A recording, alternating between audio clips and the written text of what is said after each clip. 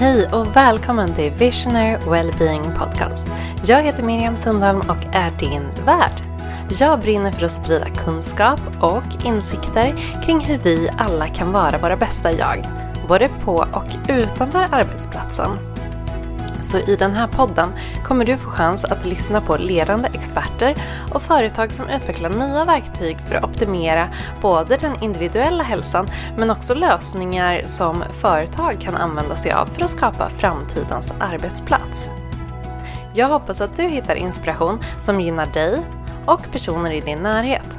För när vi alla inser vilken enorm potential vi har, då kan vi också vara en del av den rörelse vi vill se framöver. En värld med ökat välmående, glädje och meningsfullhet. Så varmt välkommen! Nu är det dags att prata om ett av mina absolut största intressen. Och det är ju det här med arbetsglädje och hur man mår bra på jobbet. Det ska vi ägna kommande halvtimme åt. Och med mig för detta har jag André Francois som är medgrundare av Happy at Work. Och det har man ju bara på namnet att det handlar om glädje. Det Happy at Work är ju ett digitalt verktyg där man kan mäta både engagemang och hälsa. Så det är ju faktiskt det vi kommer prata om. Och André som kommer få chans att presentera sig själv lite mer detalj här har ju ändå jobbat mycket med de här frågorna. Så det var därför jag tänkte jag passar på att bjuda in André så att han kan dela med sig av sin expertis och kunskap. Och ni som också är med på liven, ni kan ställa frågor i chatten så tar jag upp dem i den mån vi hinner. Vi hoppas på många frågor. Så gör det, ställ frågor.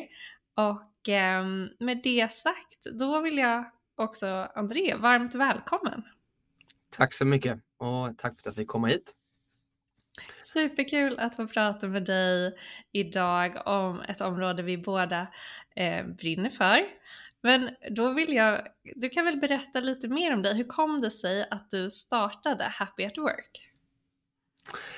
Egentligen på grund av att jag tycker att medarbetarundersökningar var väldigt tråkiga. Jag hade själv blivit tvingad till att svara på medarbetarundersökningar och gjorde det egentligen bara för att chefen tvingade mig och hade kanske påmint mig inte bara en gång utan 2 eller 3 gånger. Och sen till slut så gjorde jag det. Och då var det 50 till 60 frågor man skulle ta sig igenom. Och jag märkte hur man efter 10-20 frågor började bli ganska trött på att svara på dem. Jag och min medgrundare Marcus funderade på hur man skulle kunna göra det enklare.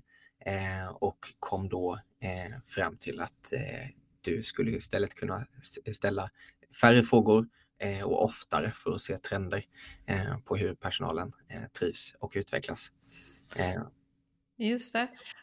Och med det här att man överhuvudtaget vill fråga, det tänker jag har att göra med att man vill att medarbetarna såklart ska må bra, men kanske också att de ska kunna prestera. Men hur ser sambandet ut däremellan när det gäller hälsa och prestation? Ja, men sambandet är ju väldigt påtagligt och det ser vi väldigt mycket med de företagen som använder Happy at Work, så ser de en väldigt tydlig trend och ett samband mellan hur medarbetarna mår och hur de också presterar. Och vissa bolag har till och med sett att när trivseln har gått ner, då också kanske försäljningen gått ner och produktiviteten har gått ner och sådär. Så att sambandet är väldigt tydligt. Mm. Ja, men och då blir det ju viktigt att hålla koll på de delarna. Och hur mäter ni det här? Eller vad skulle du säga är viktigast att mäta då om man ska ställa färre frågor? Hur väljer man ut vad som är viktigt och relevant? Ja, men vilka teman som är viktiga för bolaget, alltså vilka nyckelfrågor som vi som företag har är viktigt att ställa sig. Vi vill mäta frågor som kanske har med hälsan att göra, alltså den egna liksom fysiska hälsan. Vi vill ställa frågor om mental hälsa. Vi kanske vill ställa frågor om liksom personlig utveckling eller hur man uppfattar ledarskapet. Men jag tror att det är bra att välja ut liksom ett fåtal ämnen och istället för vad man gjorde tidigare, där man kanske ställde 10 frågor om samma ämne, istället fråga liksom 1 eller 2 frågor om det ämnet, för att då få ner antalet väldigt mycket. Så det tror jag är bra liksom, frågor att ställa sig innan du gör din enkät eller väljer enkät. Just det. Och man kan ju samla in det på olika sätt, men hur har ni gjort för att medarbetarna ska ta sig tid då och att känna att det är enkelt att svara? Ja, men det är väldigt det är väldigt korta undersökningar. Så att undersökningarna tar oftast bara 10-15 sekunder att svara på. Och det gör att liksom, snabbheten gör att många frågar. Sen är det också väldigt mobilanpassat och mobilvänligt. Så sitter någon i telefonen så är det väldigt enkelt att svara. Vi har också gjort enkäterna väldigt illustrativa. Så vi använder mycket bildspråk istället för klassiska enkäter där det kanske var lite mer monotont och lite mer liksom tråkigt, om man får säga så. Så att lite roligare liksom bildspråk gör också sitt och gör också att det blir liksom roligare att svara, och då svarar också fler. Ja. Men vad är de största utmaningarna när man ska börja med såna här typ av mätningar? Vad ska man tänka på som företag innan man sätter igång liksom? Utöver antal frågor, för att vi rekommenderar ju alltid att du ska använda så lite frågor som möjligt. Sen finns det de företagen som vill ställa många ändå, och det brukar resultera i en lägre svarssekvens.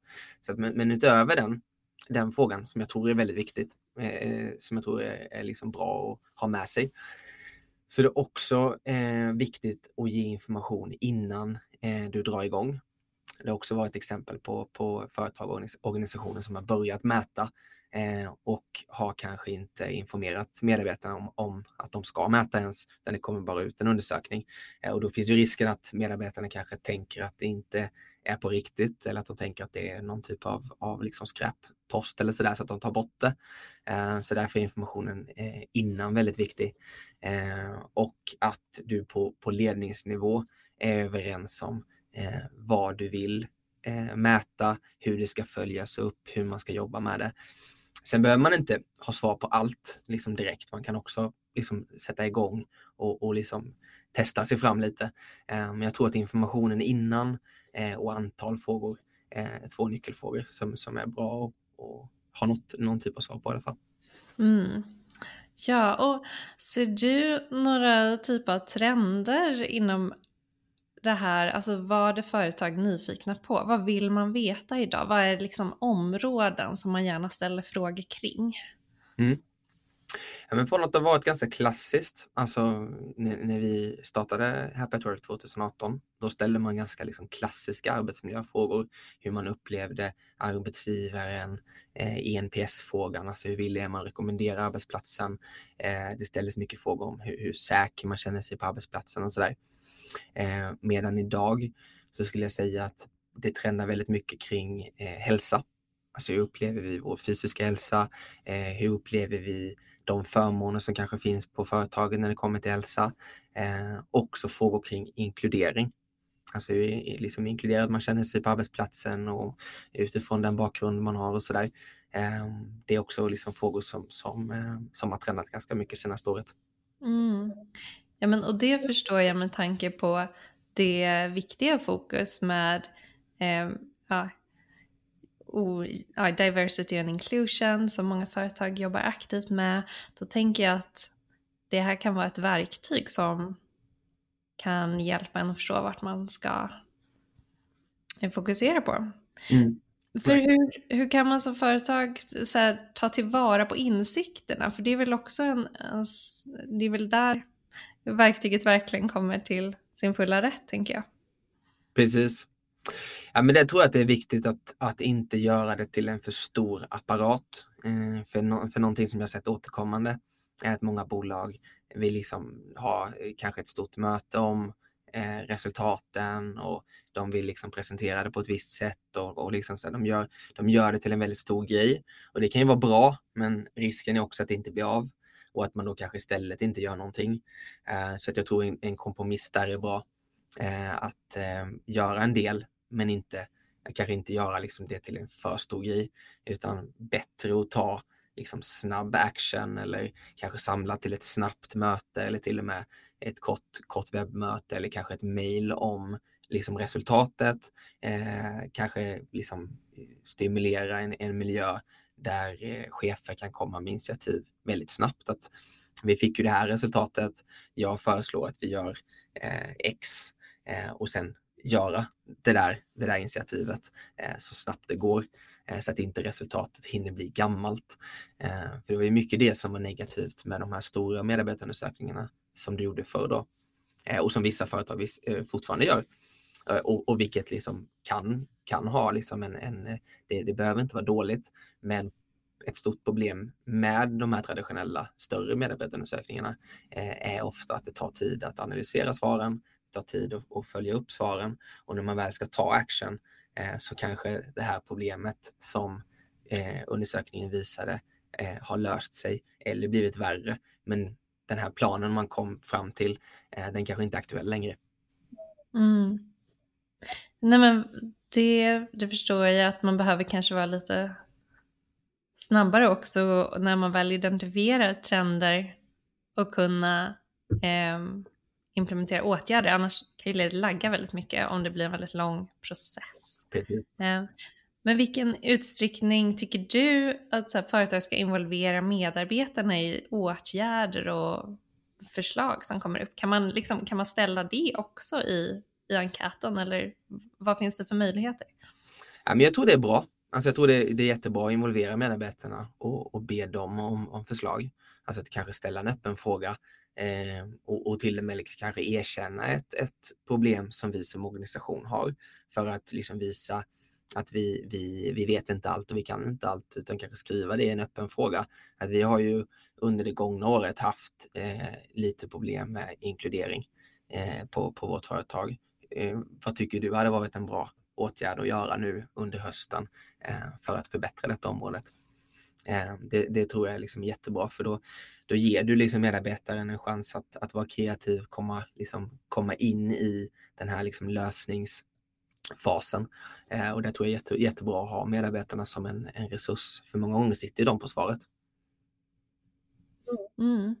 En sak som när det är hälsa också, då vi jobbar ju på Omla både utifrån att hjälpa så här, hur man kan ge stöd till individen som kanske vill jobba med sin hälsa mer.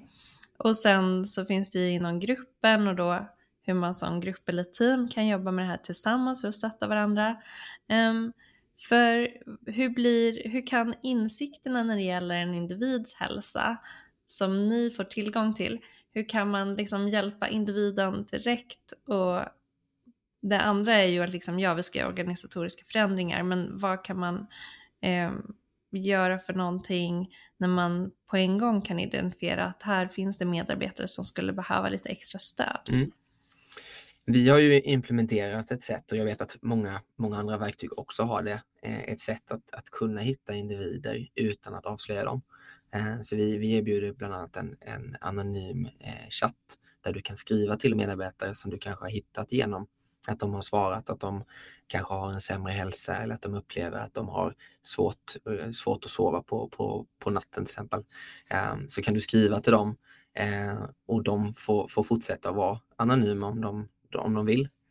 Så att du kan liksom inte via verktyget förstå vilken medarbetare det är, om de inte skriver det såklart då.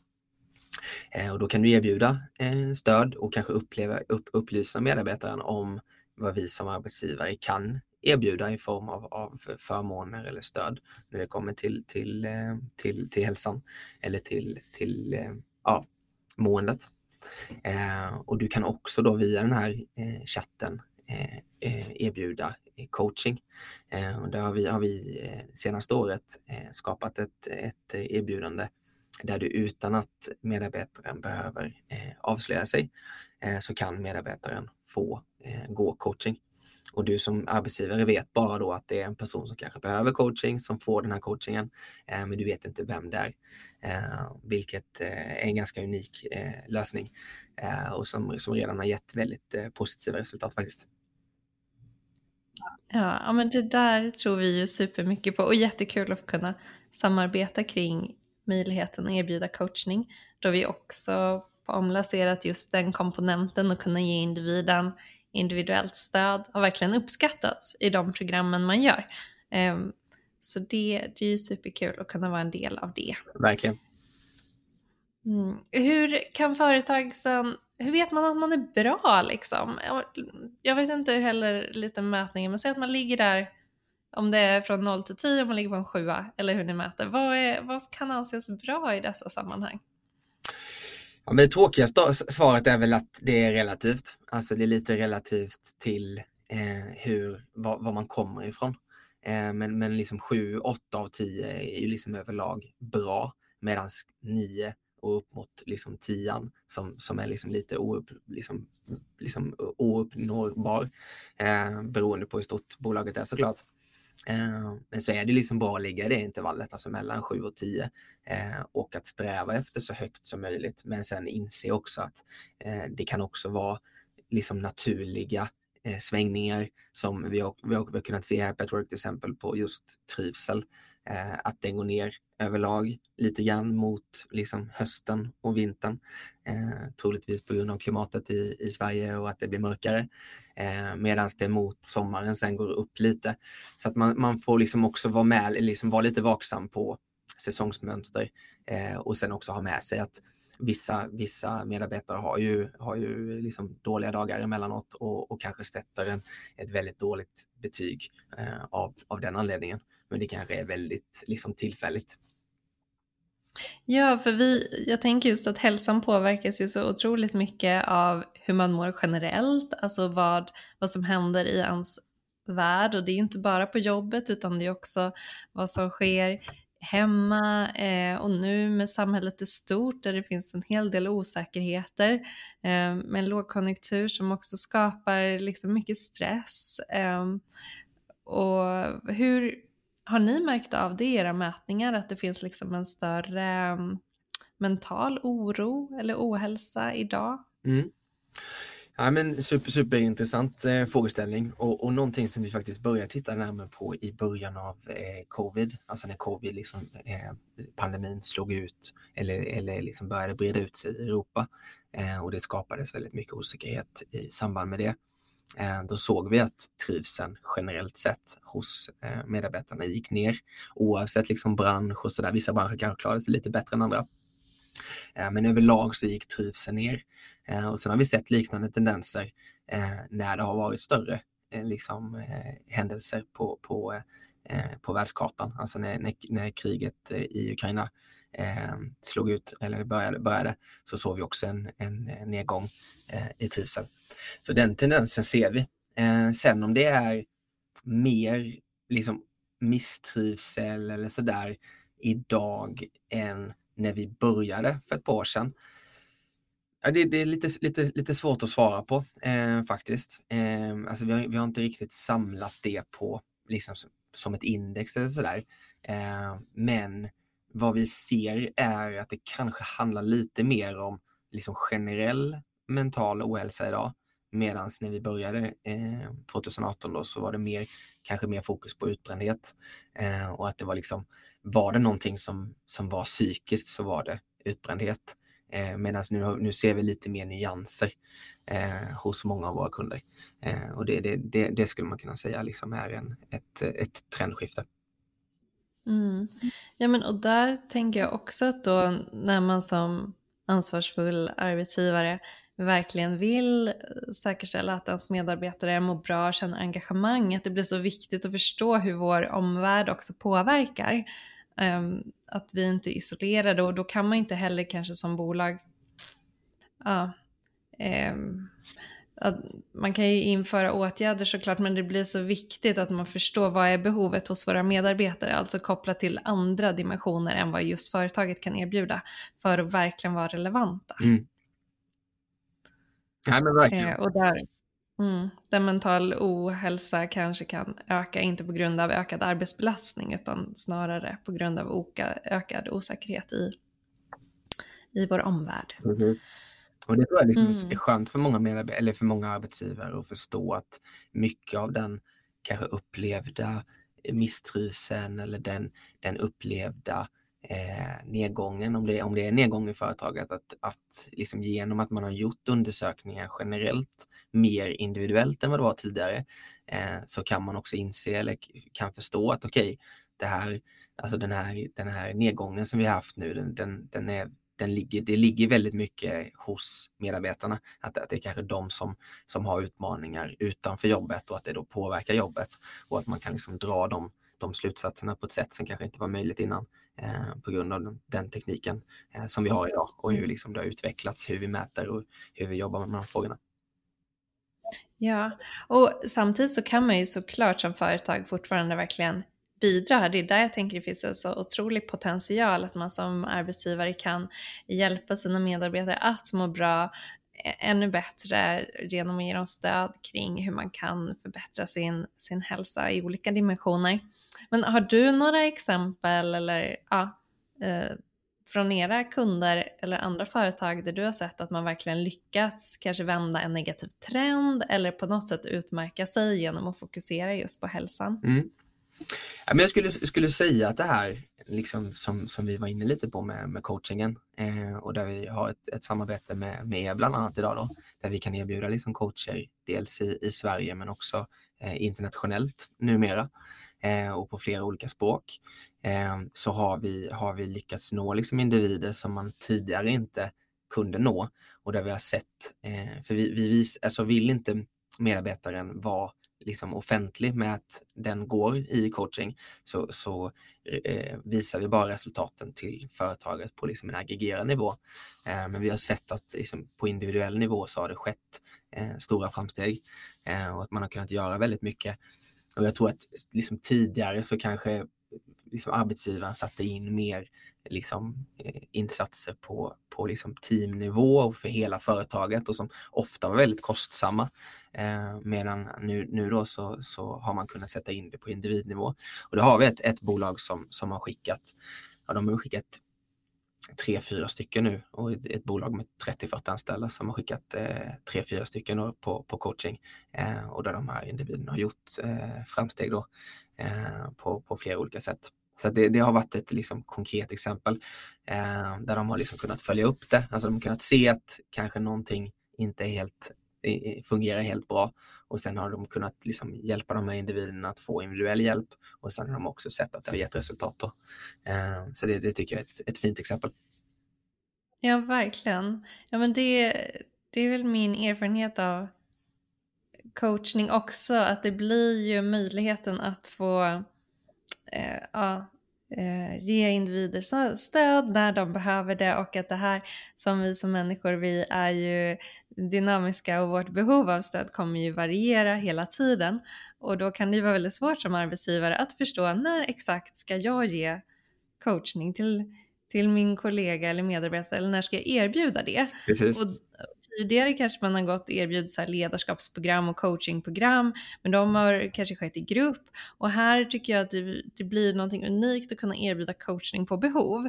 Alltså det vill säga när det blir mest relevant, och då är det då man får stödet faktiskt. Så och där är ju mätningen en förutsättning, det vill säga att man svarar på de här frågorna och att det sker kontinuerligt och veckovis eller så. För visst är det så, är det varje vecka eller varannan man mäter med er, eller hur funkar det? Bolaget väljer själv, och de flesta liksom verktyg som finns på marknaden idag, så kan du ställa in att det ska gå ut till exempel veckovis eller varannan vecka, en gång i månaden. Du kan till och med skicka ut det liksom oftare än så om du vill. Men jag skulle säga att det vanligaste som jag ser är att du skickar varannan vecka. Och det tycker jag också är liksom en ganska bra nivå. Men vi brukar rekommendera att det är lite beroende på hur företaget ser ut, vilken fas man är i, hur mycket som händer från vecka till vecka. Lite det kan man låta styra hur ofta man ska ha mätningar. Just det. Och som individ blir det ju lite som en check-in med sig själv, det vill säga hur mår jag? För nu har vi på Omla också här på Work, och då när jag svarar på frågorna hur är min arbetsbelastning och hur mår jag på jobbet, så blir det liksom en liten så här stund där jag ändå så här känner in hur är min arbetsbelastning. Ibland kan jag känna oj, ja, det är lite mycket, och så blir det som en påminnelse att jag kanske måste se över det här liksom. Ja, men det blir en tankeställare. Jag tycker det är jättebra att ställa, alltså att svara på frågorna själv, även om man är ett litet liksom mindre team. Så jag tycker det är jättebra att du svarar på frågorna. För att det är ibland chefer som inte vill svara, för de tycker att vi är ju bara kanske 15 pers i teamet, och det är ändå jag som läser svaren. Varför ska jag läsa det jag själv skriver? Men jag brukar säga att se det som en dagbok, alltså skriva av dig, för då får du liksom varje vecka eller varannan vecka reflektera över hur du mår, och ta då den chansen och skriv av dig om inte annat. Så att det kan liksom vara en självterapeutisk grej, även om inte någon kanske följer upp svaren, så blir det ändå liksom en påminnelse och en möjlighet att få reflektera lite. Ja, och jättevärdefullt tänker jag som chef, särskilt när man jobbar och kanske inte träffar sina kollegor, så man kan stämma av det där i ett fysiskt möte, och beroende på hur ofta man träffar sitt team så tänker jag också att det hjälper med att få den här checken bara, men hur ser det ut ute i teamet, hur är arbetsbelastningen nu givet det vi har jobbat med, och kanske hösten kan ju lätt vara en sån period där det kan eskalera nästan, och folk liksom jobbar in i det sista i någon typ av hopp, men det blir ju jul och då får jag ta det lugnt. Men sådana signaler att det kanske är lite väl mycket, det kan man ju då fånga upp på ett helt annat sätt om man väl mäter det. Ja, men verkligen. Det är ju liksom de här trenderna som blir tydliga. Det är ju det som är så spännande med att mäta kontinuerligt. Att du ser direkt om ett team liksom viker ner i arbetsbelastning eller har för mycket arbetsbelastning, eller den går ner i trivseln, och du får liksom hela tiden en puls på hur det upplevs där ute, och du får kommentarer. Men sen så kan du ju också mäta direkta saker som du gör. Så att ett annat häftigt exempel var ett bolag som hade haft en jättedyr kick-off i Tyskland, tror jag det var. Och sen så mätte de via Work hur medarbetarna upplevde en kick-off i Borås, tror jag det var, som kostade liksom typ 1/4 av vad den här kick-offen i Tyskland hade gjort. Och de såg samma resultat efter den kick-offen som den här i Tyskland. Och då så tog de beslutet, på grund av det så tog de beslutet att liksom göra mer lokala kick-offer, för att det var inte liksom värt det att åka iväg så långt och betala så mycket, för att det gav inte den effekten på engagemanget eller trivseln som det borde göra för de pengarna. Så det tycker jag också är ett intressant sätt att jobba med mätningar, att liksom mäta specifika insatser som du gör för medarbetarna. Ja, men verkligen, för nu det är ju superrelevant. Man testar ju ofta olika saker, och i en större satsning på hälsa och välmående kan det ju vara flera olika aktiviteter, och då kunna få lite feedback direkt. Vad funkar? Och också kvantifiera det. Vad ger verklig impact på välmåendet? Det är ju en styrka, för det är vad många kunder annars frågar mig, så här, vad ska man prioritera? Det beror ju givetvis på organisationen, men då kunna få kvittot nästan efteråt om det var en bra satsning, något man ska göra mer av, är ju otroligt värdefullt. Ja, men du kan ju använda resurserna så mycket mer effektivt då, och det gynnar ju alla. Alltså det gynnar ju liksom bolagets sista rad, det gynnar HR-avdelningen som kan använda sin budget på ett väldigt effektivt sätt, och det gynnar ju medarbetaren såklart i slutändan, för då läggs ju liksom resurser där det upplevs påverka mest, och där man känner den största liksom påverkan. Så det är en jättehäftig trend också faktiskt. Härligt. Är det någonting mer som du vill lägga till, som du har fått som insikter kring just hur företag kan jobba med välmående? nu i dessa tider? Men jag skulle säga nu när liksom hösten och vintern kommer, alltså en väldigt enkel grej är att upplysa och kanske stötta medarbetarna lite extra när det kommer till hur vintern kan påverka, som är mörkret och kylan och sådär. Och att göra lite liksom säsongsanpassade åtgärder. Och kanske skriva liksom någon enkel uppmuntran eller guideline, liksom hur man kan anpassa sina dagar efter att det är lite mörkare. Att gå ut på lunchen till exempel, att ha liksom kanske lite mer pauser på dagtid och sådär, så att man får dagsljus och såna delar. Så det är någonting som jag tycker är viktigt och som jag inte tycker att vi pratar tillräckligt mycket om i Sverige. Faktiskt hur mycket mörkret kan påverka trivseln och sådär. För det är ju också någonting som vi har sett i mätningarna, att trivseln ofta brukar gå ner lite i takt med att dagarna blir kortare och kortare. Så där tror jag att man kan få ganska mycket, för en ganska liten insats så tror jag att man kan få ut ganska mycket där. Ja, så fint, och det stämmer ju väl överens med, jag intervjuar ju Fredrik Paulun också, som pratar om ljuset och hur det påverkar oss, och hur då vi får tänka på det, vi nordbor, att liksom gå ut på lunchen kanske, det har en stor påverkan på vår hälsa och välmående.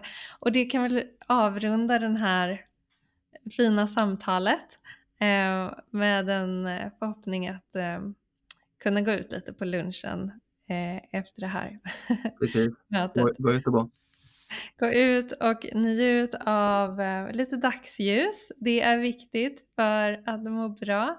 Och jag är jätteglad, André, att du ville vara med och svara på frågor. Och jag tar verkligen med mig det in i planering. Att jobba lite mer säsongsbetonat. Det känns väldigt kul och nytänkande. Tack för att jag fick komma. Hej då, och tack du som har lyssnat. Hoppas du tar med dig någonting bra från detta. Och ha en fortsatt fin dag vart du än är. Det var allt för den här gången, och jag hoppas att du fann det här avsnittet värdefullt. Och jag som älskar att få nya idéer och nya kontakter tar jättegärna emot förslag på vilka du tycker jag ska intervjua i kommande avsnitt. Och du får gärna connecta på LinkedIn eller skriva ett mejl till miriam@omla.se.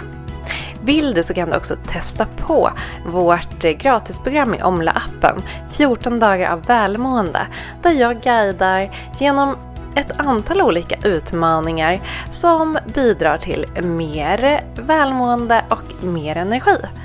Och kom ihåg att prenumerera på podden, så får du också uppdateringar när vi släpper nya avsnitt.